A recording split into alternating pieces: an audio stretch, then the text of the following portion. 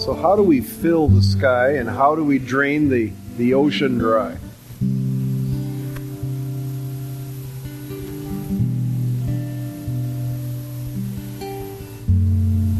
Well, the answer is in our text for today. It's Revelation chapter 12, verses 10 through 12, where we spent all of the week devoted to God, using as a reference.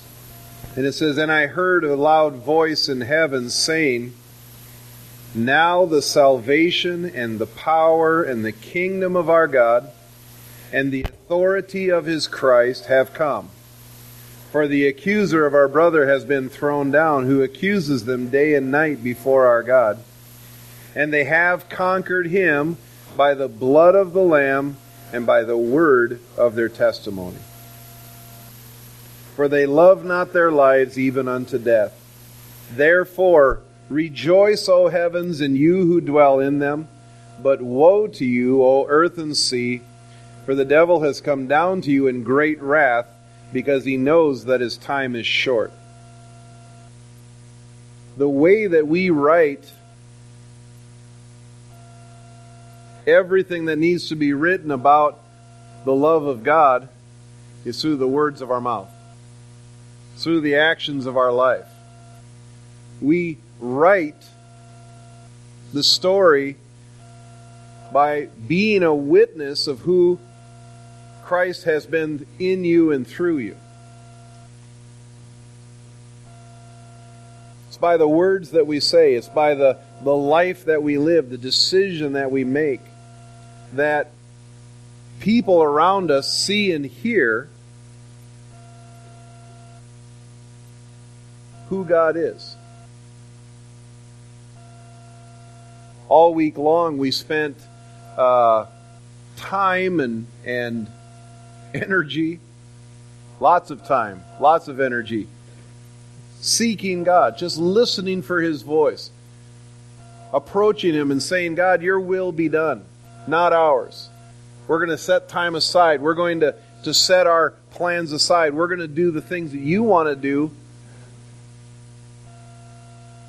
First and foremost, that this whole first week of January, or first whole week of 2016. And as we did that, these verses became more and more real. Began to unfold more and more all the time.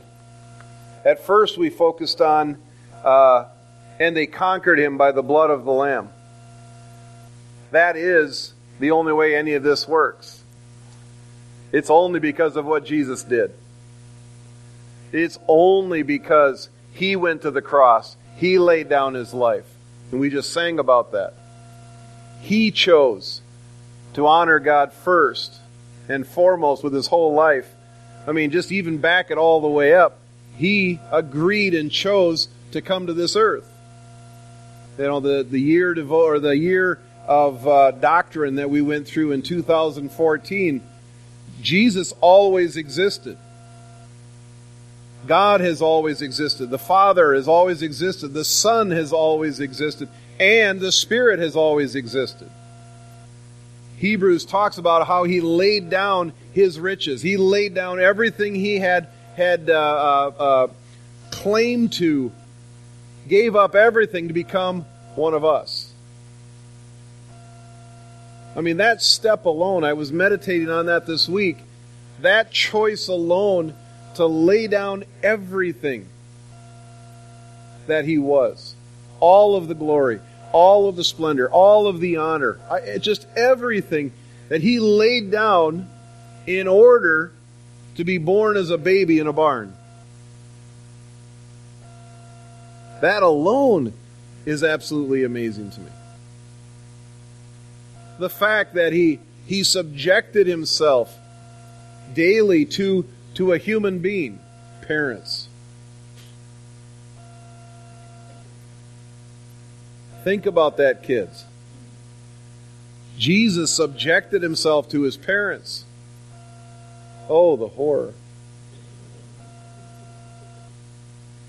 And I'm sure that Joseph and Mary were the perfect parents. Never made a mistake. Never asked them to take out the garbage, or never made him clean his room. I'm sure. Yeah. Amen. I heard no amens. I'm sure they were always reasonable. But I want to go over to, I can't, all I could think of was a Palestinian name. We don't want to go Palestinian. What? Jacob's. I want to go to Jacob's house. Have you finished your homework? Well, I will. And I mean, he meant it, you know. he would. If he said he'd do it, he meant it. I want to go, I'll finish the homework later. No, you finish it before you go to Jacob's house. Oh, Mom.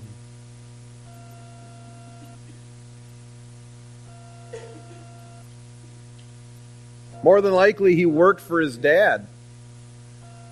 His dad was a carpenter. He was a carpenter.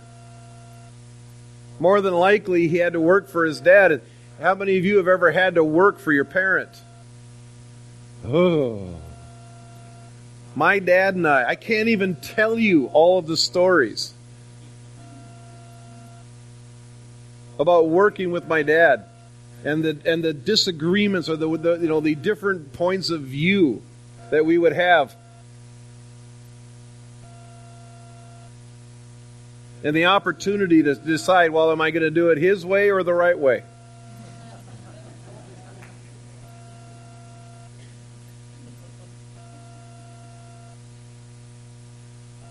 But the Word says that he submitted himself.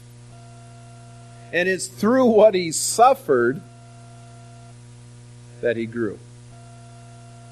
It's through what he suffered. Do you think he suffered at the hands of his parents? Now here's your opportunity, teenagers. Do you think Jesus suffered at the hands of his parents?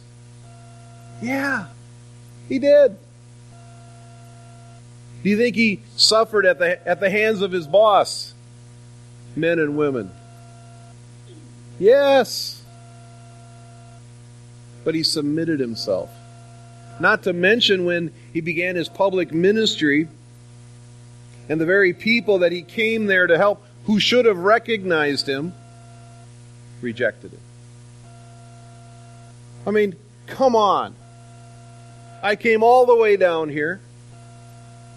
I gave up everything to bring you light, and you don't want the light. You have no desire for the light. You can't handle the light.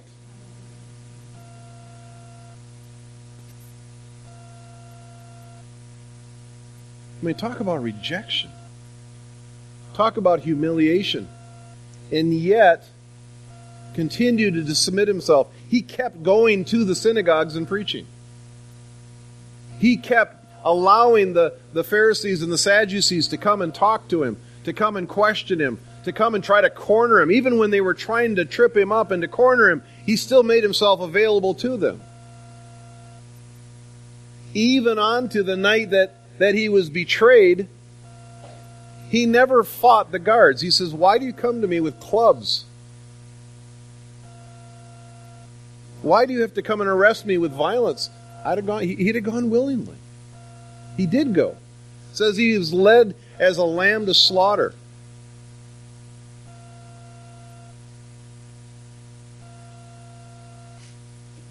Even while they ridiculed him, accused him falsely, he submitted himself to the process. It says that he didn't even utter a word. He just answered a few questions, but he never tried to explain himself. He never tried to talk his way out of it. I mean, we see all the times in the accounts in the gospel where they did try to do something. When it was not his time, he just walked through them. He just walked away. I mean, they're trying to throw him over the cliff, and it says he just walked through them. Or they'd come accusing him and trying to to say something that, that you said this and you meant that and this and that, and he wouldn't even answer their question. He would just ask them another question and completely stump them, throw them off guard, and they'd quit. He could have done that night. He could have. He could have stopped the whole process.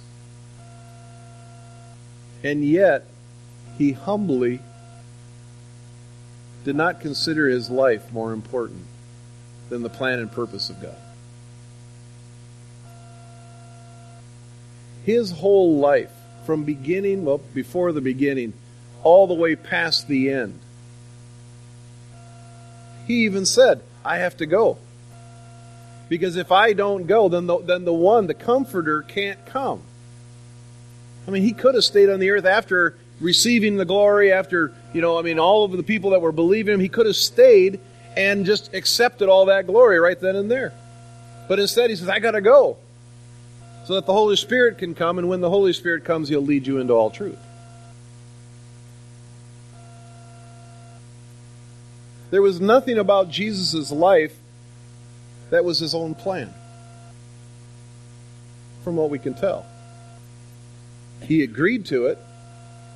He submitted himself to it. He went along with it, and he suffered the consequences for it. But none of what he did,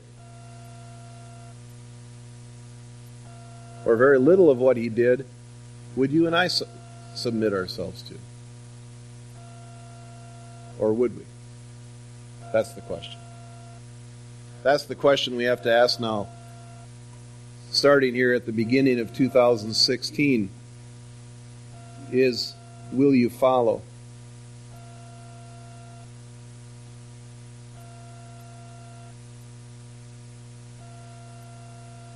Turn with me to John.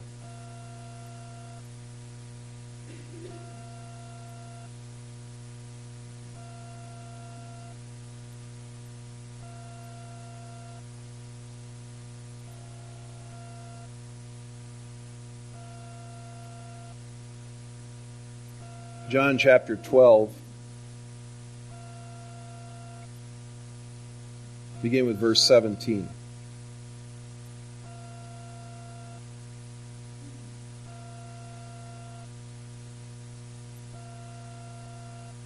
The crowd that had been with him when he called Lazarus out of the tomb and raised him from the dead continued to bear witness. The reason why the crowd went to meet him was that they had heard he had done this sign. So the Pharisees said to one another, You see that you are gaining nothing. They're talking to themselves. They're each other. You see that you are gaining nothing. Look, the world has gone after him. The context of that verse, if you look on above where those verses are, and we'll continue to read here in just a moment, is the triumphal entry. Triumphal entry, the Palm Sunday that we call it, was when Jesus entered into Jerusalem and all the crowds gathered around him and they're waving palms and they're saying, Hosanna, glory to God. Blessed is he who comes in the name of the Lord. I mean, they're in. They're in because this is the guy. I mean, they are pretty sure he's the Messiah. This is him. And they'd been following him ever since he had raised Lazarus from the dead. I mean, that was huge. That was a big deal. That was a major point in all of history. But it was a major point of his ministry, and it was a major point where the people of Israel went, that's the guy. That's him. He's the one. And after that, he's traveling, and as he's traveling, he prepares, he says, hey, I'm going to Jerusalem. And from that time on, he was always telling his disciples, hey guys, I'm just letting you know I'm going to die. And I'm going to do it on purpose. I'm going to allow them to kill me. Peter says, oh no, not you, Lord, not you. You know that whole story. Jesus said, get behind me. Why? Because that's the plan. The plan was he had to die on the cross. If he didn't die on the cross, we would have no reason to be here right now. We'd be lost. if he didn't obey and fulfill that part of his life, we're wasting our time.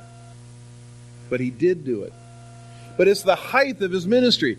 I mean, people have been following him for years, for 2-3 years, and they had been following him and listening to his voice. They've been listening to his teaching. He'd been gathering momentum, and the raising of Lazarus from the dead was the big flywheel push. I mean, whoa! That guy was dead for 3 days. We were at his funeral. He was dead. And then we put him in the tomb. Everybody expected him to stink. And all Jesus said was, Lazarus, come forth. And he raised from the dead. Oh my goodness. From that, the word spread like wildfire. The word spread, and his fame began to grow daily. Did you hear? Did you hear about Jesus? Did you hear what he did? He's got to be the Messiah. Let's go. He's headed towards Jerusalem. I'll bet you this is it. I'll bet you this is the moment. This is the moment when he's going to declare himself. This is the time when he's going to tell everybody he's the Messiah. This is it. This is the pinnacle of his ministry. I mean, we want to be there so that we can say 30, 50, 100 years from now, we were there when? We were there when Jesus came into Jerusalem and became king, and all the Romans took off, and hey, all the prophecies fulfilled. This is the moment. At the absolute peak of his ministry, here's what he says. Verse 20. Now among those who went up to worship at the feast were some Greeks. So these came to Philip, who was from Bethsaida in Galilee, and asked him, Sir, we wish to see Jesus. Philip went and told Andrew. Andrew and Philip went and told Jesus. And Jesus answered them, The hour has come for the Son of Man to be glorified. Oh yeah. Woo. Here we go. It's time. It's time for him to be glorified. We're at the pinnacle. Here we are, guys. We're ready. And Jesus is even saying, right now's the time. Yes. And we're here.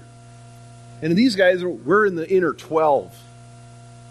I mean, he's even said that we're going to rule alongside of him. Yes. Guys, we did it. We're here.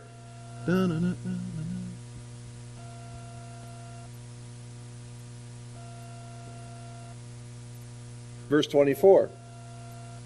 Truly, truly, I say to you, unless a grain of wheat falls into the earth and dies, it remains alone. But if it dies, it bears much fruit. Whoever loves his life loses it, and whoever hates his life in this world and will keep it for eternal life. For if anyone serves me, he must follow me, and where I am, there will my servant be also. If anyone serves me, the Father will honor him. Now my soul is troubled. And what shall I say? Father, save me from this hour? For this purpose I have come into this earth. Father, glorify your name. Then a voice came from heaven, I have glorified it, and I will glorify it again. The crowd that stood there and heard it said that it had thundered. Others said an angel had spoken to him. Jesus answered, the voice has come for your sake, not mine.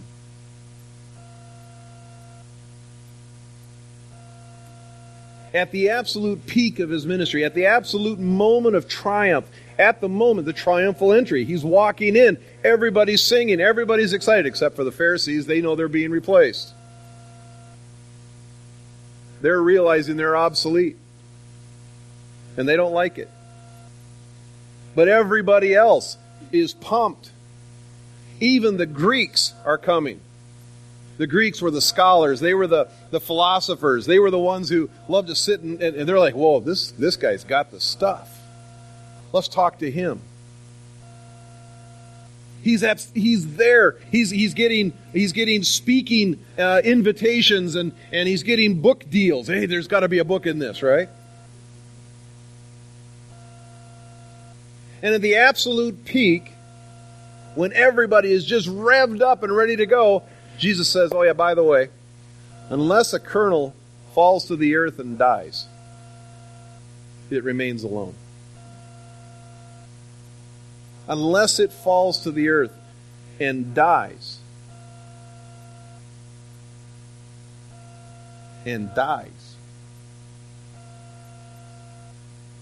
I just love to put myself in those conversations, or sitting in the crowd and listening to that. And you see the momentum building, you see the excitement, you see the conversations going on, and you're going, yeah, this is it. And then Jesus goes and says something like that. I'm telling you, my first thought would be, what the heck did he just say? What did he just say? I mean, I was expecting something really, really amazing. Like, here I am, boys. Let's go. Let's get this party going. And he goes, no. Unless a grain of wheat falls to the earth and dies, it remains alone. And then he prays. He says, Father, what am I supposed to do? At this point, not keep going? No. That's the reason I'm here. So my question this morning for each and every one of us, doesn't matter how old you are or how young you are, where you are in your walk with the Lord, doesn't matter. It's the same question every morning, is the same question. What are you here for?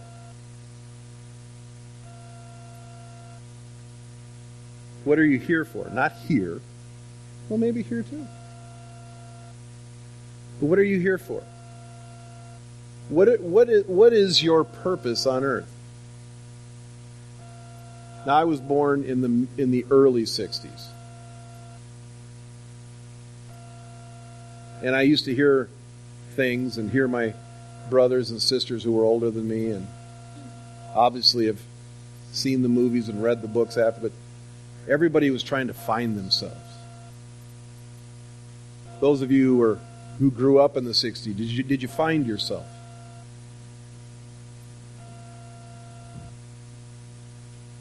Best one I ever heard was, a guy goes, I found myself. I was right outside of Cleveland. That's where I found myself. That's where I was.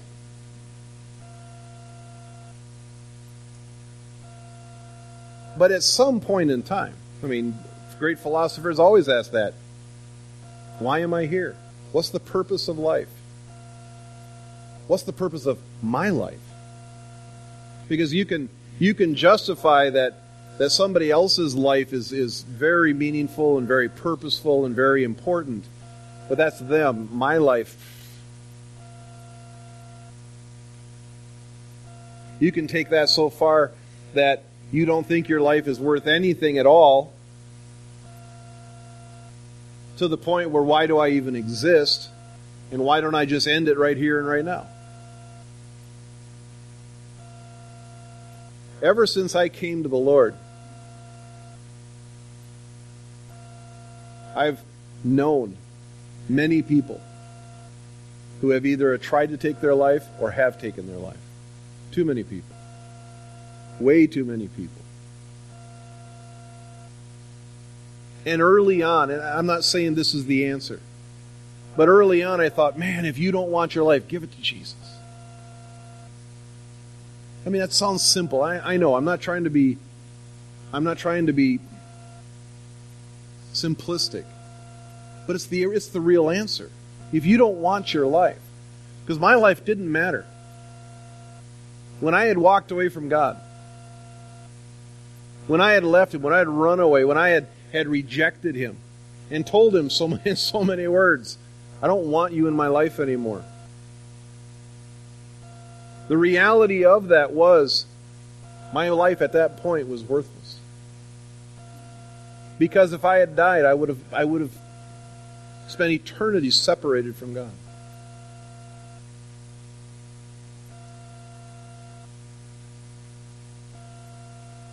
If you don't want your life, give it to Jesus. Because He'll give you a life that's worth living. He'll give you purpose and a meaning. He'll give you hope. He'll give you Because He has more than enough life. More than enough life for you to live and everybody else to live.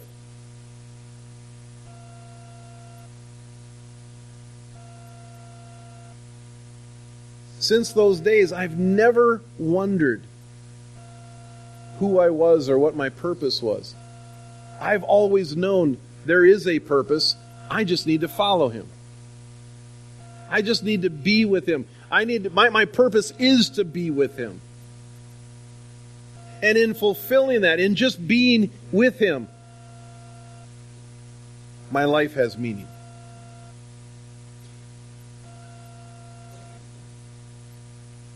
But that life is no longer my own. The day that we made that decision, that's another thing that we never tell anybody when we're leading the Lord. Oh, by the way, your life is no longer your own. That needs to be one of the verses we talk about. Your life is no longer your own. It's been bought with a price. It's no longer I who live, but it's Christ who lives in me. I don't get to live my life the way I want to anymore. Now, praise God for all the verses that says that He gives us the desires of our heart, and that we live lives that are blessed, that they're full of meaning and purpose. That should be enough. But you don't get to make those decisions anymore. Mainly because we'd screw it up if we made those decisions all the time. We have to follow Him. We need to listen to His voice. We need to hear His voice and then follow Him. The fear is, though, that He leads us in a direction we don't want to go. Or He asks us to do something we don't want to do. Or to be somebody we don't want to be. That's not my plan. That's not what I wanted to do.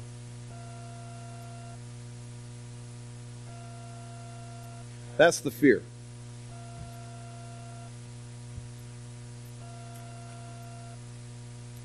But that is the way to overcome. Verse 11 of Revelation 12 once again says, "And they have conquered Him by the blood of the Lamb and by the word of their testimony. For they loved not their lives even unto death."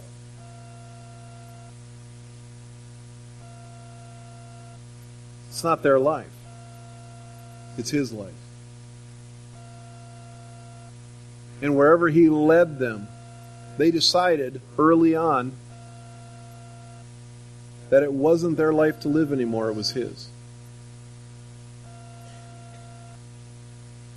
Too many times. Here we are in 21st century world, 21st century magazine. In my head, I'm thinking of, remember Me magazine? 1980s? Oh, so yeah, you don't remember anything from the 80s. In the 80s, a magazine came out, said it was called Me. Because it was very short-lived. Yeah. Because it's all about me. Here we are in 21st century America, where I'm going to do it my way. I'm going to do it my way. And if there is a God, He'll understand. Because He made me me. And whatever I do is going to be good. Because I did it for me. And that's the saddest commentary on human life. It's not about me. It really isn't about me. It's not about you. It's about Him. All of this is about Him. Even if you don't believe it, it's about Him. Even if you don't believe He exists, it's still about Him. Even if you reject it, it's still about Him. It'll always be about Him. How do I know that? Because there's a verse in the Bible, in Revelation, says, every knee will bow. Every tongue will confess that Jesus Christ is Lord.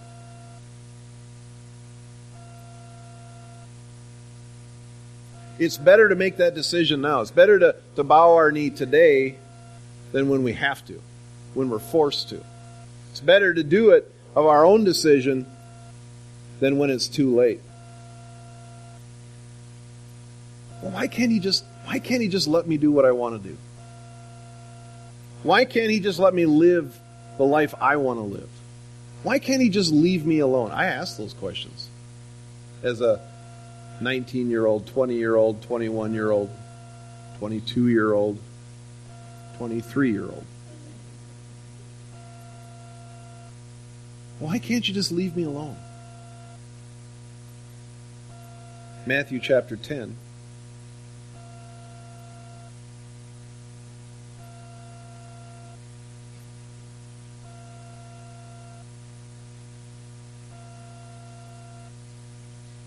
These are Jesus' words. Matthew chapter 10, verse 34 says, do not think that I have come to bring peace to the earth. I have not come to bring peace, but a sword. For I have come to set a man against his father, and a daughter against her mother, and a daughter-in-law against her mother-in-law, and a person's enemies will be those of his own household. Whoever loves father or mother more than me is not worthy of me, and whoever loves son or daughter more than me is not worthy of me, and whoever does not take up his cross and follow me is not worthy of me. Whoever finds his life will lose it, and whoever loses his life for my sake will find it. That's hard words. Those are hard words. Any way you slice them, those are hard words. He's not advocating hating your wife, hating your mom, hating your dad. What he's saying is, if you value their opinion more than God, you're going to lose your life. What does that mean? I know a couple. You don't know them. You've never met them. You've never heard of them. Don't try to figure it out. I know a couple where the husband wants to follow God. I've talked to him and I said, and this was years ago, I talked to him and said, Jesus loves you. God has a plan for your life. He did. And the guy says, I understand that. I know it, but I will not become a Christian until my wife does.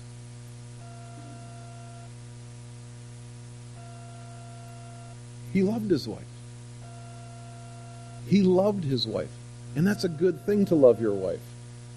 But he loved his wife more than he loved God.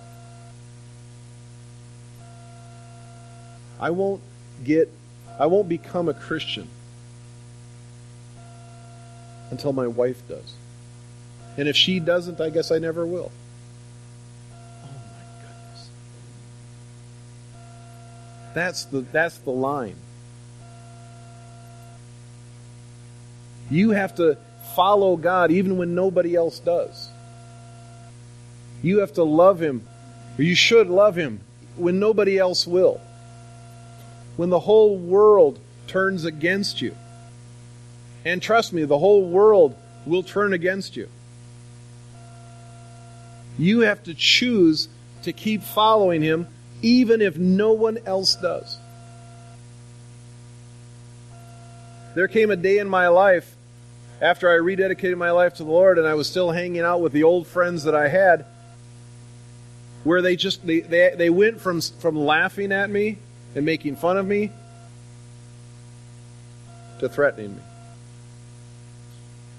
Don't ever come here again, John. We're sick and tired of hearing about Jesus. My heart was breaking for them. I cared about those guys. I still care about them. I still hear about them and pray for them that they'll come to Jesus Christ. But they rejected Him. Full out rejection. Stop talking about Jesus. Leave us alone. We don't want to hear about this anymore. Quit coming over here. I had nowhere else to go. I had no Christian friends at the beginning. None. Zero. I'd go to church, and it was all old people.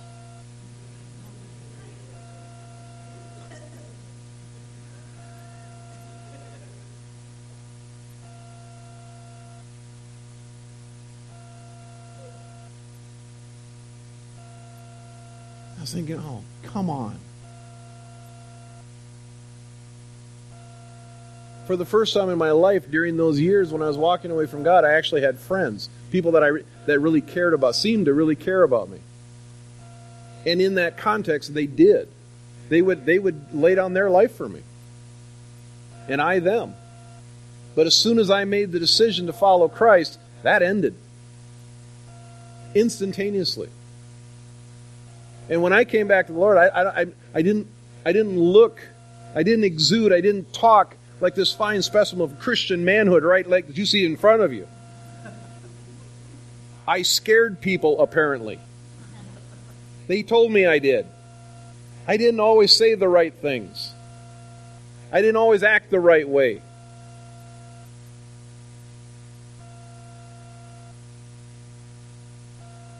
I started going to a Bible study, thinking I have to get to know some people. This is driving me crazy. I started going to this Bible study. It was all old people. They weren't cool. They weren't. They were old. But I went anyway because I knew I needed to find Christian friends. So I kept going to this Bible study. Every man I reached out to, I didn't reach out to the young women. I really didn't. Well, exactly. But all the men that I tried to befriend, all the men I tried to talk to, all of them would say, oh, hey, nice to meet you, and walk away. That happened for a full year. Every time. I finally said, God, what is the deal? Why can't I have any friends? Why won't you? It was like he was resisting me. Like, well, why can't I have a Christian friend? I had no Christian friends. None. I would go home at the end of work, and I would sit there all night long by myself. Now, I read the Word all the time. I read through the Bible. I can't tell you how many times I read through that Bible in the first year. There might have been some method to his. But I said, God, why can't? He goes, because your happiness, your joy, your sense of fulfillment cannot come from man. It has to come from me. He didn't do what I wanted him to do. He led me places I didn't want to go. I wanted to find cool people who listened to cool music. I was just talking to somebody about this recently, one of you here. When I came to the Lord, I thought I was relegated to hymns and cruddy music for the rest of my life. That was you. I know we were talking about that. I thought, oh no, I can't. I mean, I used to listen to cool music.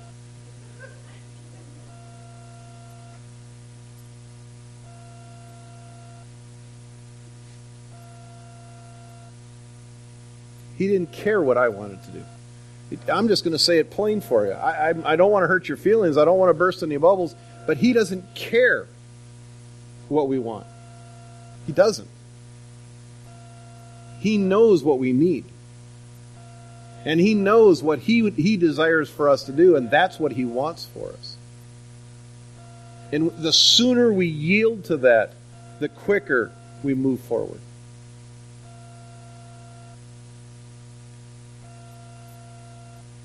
Whoever does not take up his cross and follow me is not worthy of me. Whoever finds his life will lose it, and whoever loses his life for my sake will find it. In the days ahead, things are going to start happening, and I believe they're going to start happening faster and faster. Some amazing things. I believe some of the best days for the Church of God are ahead of us. I believe we're going to see things that we have prayed for decades. It's coming. It's on its way. It's happening even as we're speaking. But the thing that will stop it is us. The thing that will stop it is me. You. Our will be done. The only way we can flow with that is to change that to your will be done. I'm not going to talk about specific things yet that God may have you lay down. I think you're actually pretty aware of it. What kinds of things we each have to die to. in the last 2 weeks, 3 weeks, since we've been walking through this and reading these verses and praying about them and teaching on them and all these things, there have been so many things that God has said, this is the way you used to do it, you can't do it that way anymore. Oh, come on. I've been a Christian now for walking with God like this for 30 years. I'm a pastor. I have dedicated my life. What do you mean I have to change something? I've done it this way for this long. He says, stop. You can't do it that way anymore. You have to do it this way now. There's some things that He's asked me to pick up that I had put down years ago, thinking that I wouldn't have to worry about it. And He said, start doing it now. What? See that whole story about you can't teach an old dog new tricks? Get over it. I don't care how old of a dog you are. Get over it. There may be some things that God leads you to start doing, and you're going, oh, I don't even know how to start doing it. Die. The answer is die. Not my will, Lord, yours. I'll do it. I'll do it. He asked me to do something. I'll talk about this at some point in time. He asked me to do something recently, and I said, I don't know. I've never done that. I don't know how to do that. He said, sit down right now and start doing it. And I sat down and began to do it, and it flowed. I'm as surprised as anybody else. Because, why? Because it's not me doing it anyway. It's Him. It's Him. And as we allow Him into our lives and we say, okay, God, I give up. Your will be done. As we allow Him that authority and that power, when we give that over, He does it through us. The Helper, the Holy Spirit, does it through us. I guarantee you, this next year, there will be a laundry list of things that God starts to go, okay, we're going to deal with this. And you're going to go, I feel like I'm dying. The sooner you die, the better it is. The sooner you just go, okay, I'm dead, let's go. And you work with Him.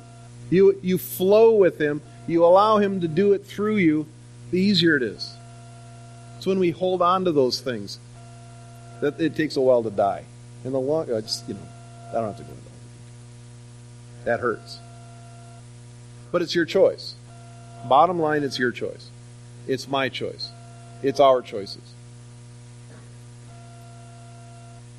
The sooner we say, yes, Lord. And that begins at salvation.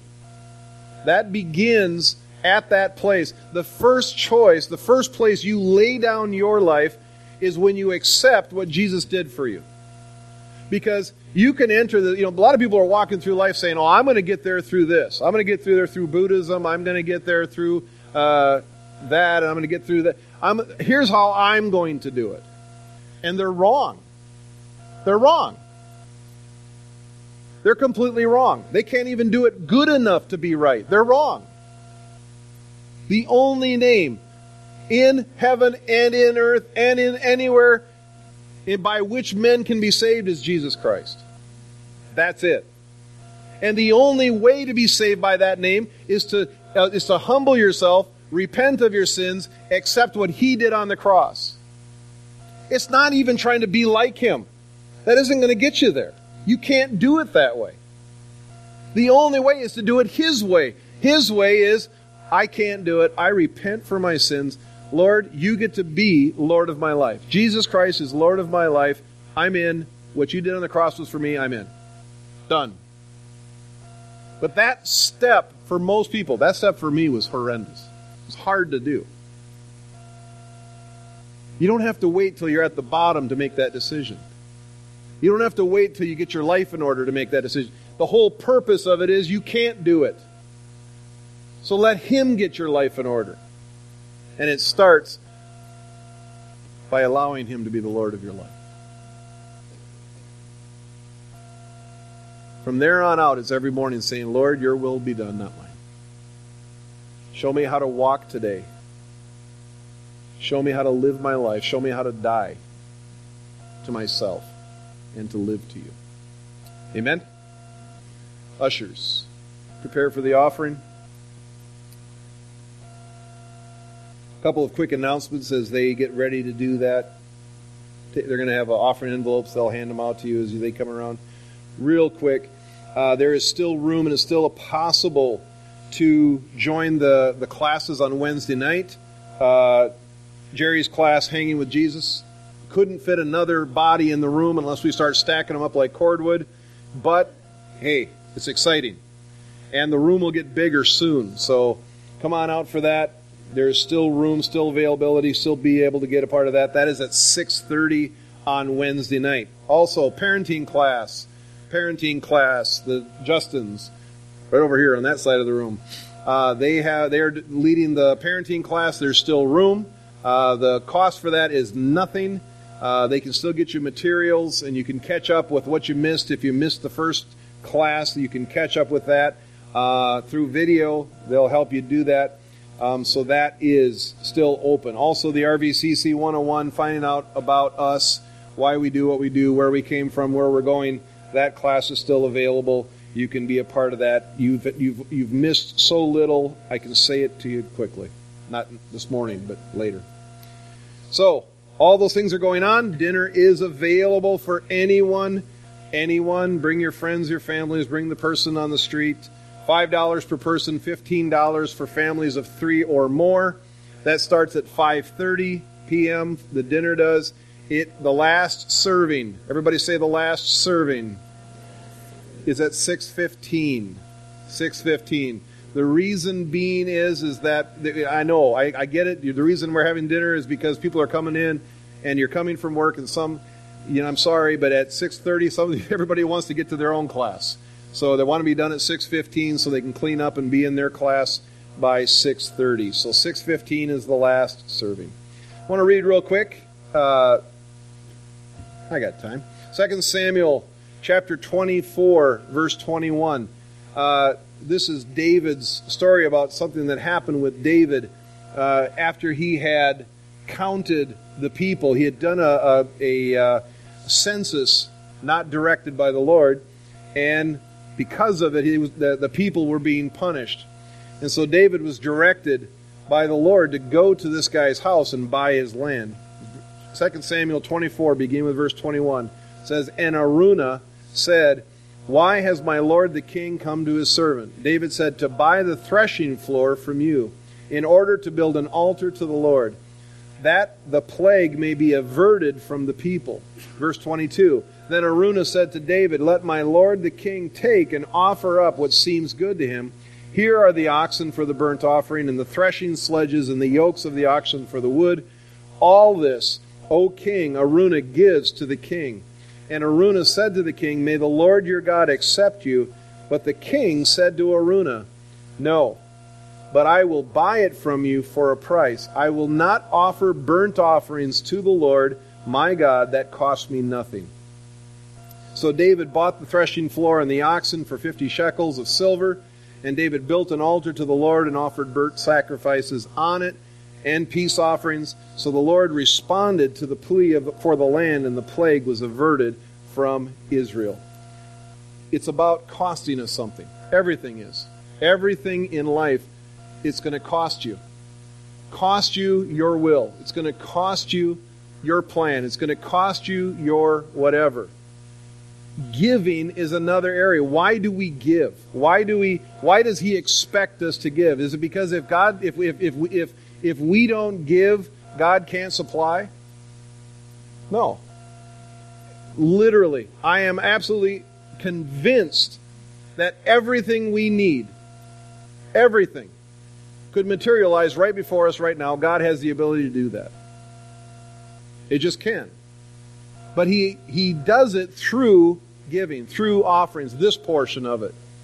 And why? Because it costs us something. We have to make a choice to give of what we have to supply what He's leading you to give towards.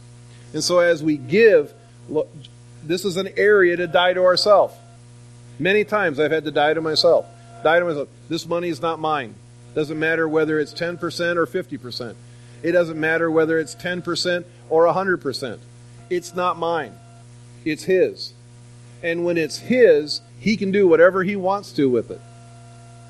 Now, this is a tough one. for us, for human beings, for Americans. Because much of our self-worth is measured by money, what we have, what we don't have. It's about costing us something. And when it costs us something, there's rewards. When we give of something that is worth something to us, there is rewards. Last thing I'll say this morning about offerings is if you were a part of the sorry, I couldn't even do it with a straight face. I'm sorry. I was going to say if you were a part of winning the lottery this week, tithing is a good thing. I just wanted to mention that. I couldn't say. I was trying so hard to say it with a straight face. Let's pray. Father, I thank you so much for these people. I thank you, Lord, that they have ears to hear and they have hearts to follow you in every way of their life. Lord, we just thank you this opportunity to give today is just part of that, and really a small part. Money is nothing. It's not about money. It's not about stuff. It's about you. Father, but I thank you that this is part of it. And as we follow you in all of our life, Lord, lead us and guide us into all truth. In Jesus' name, amen.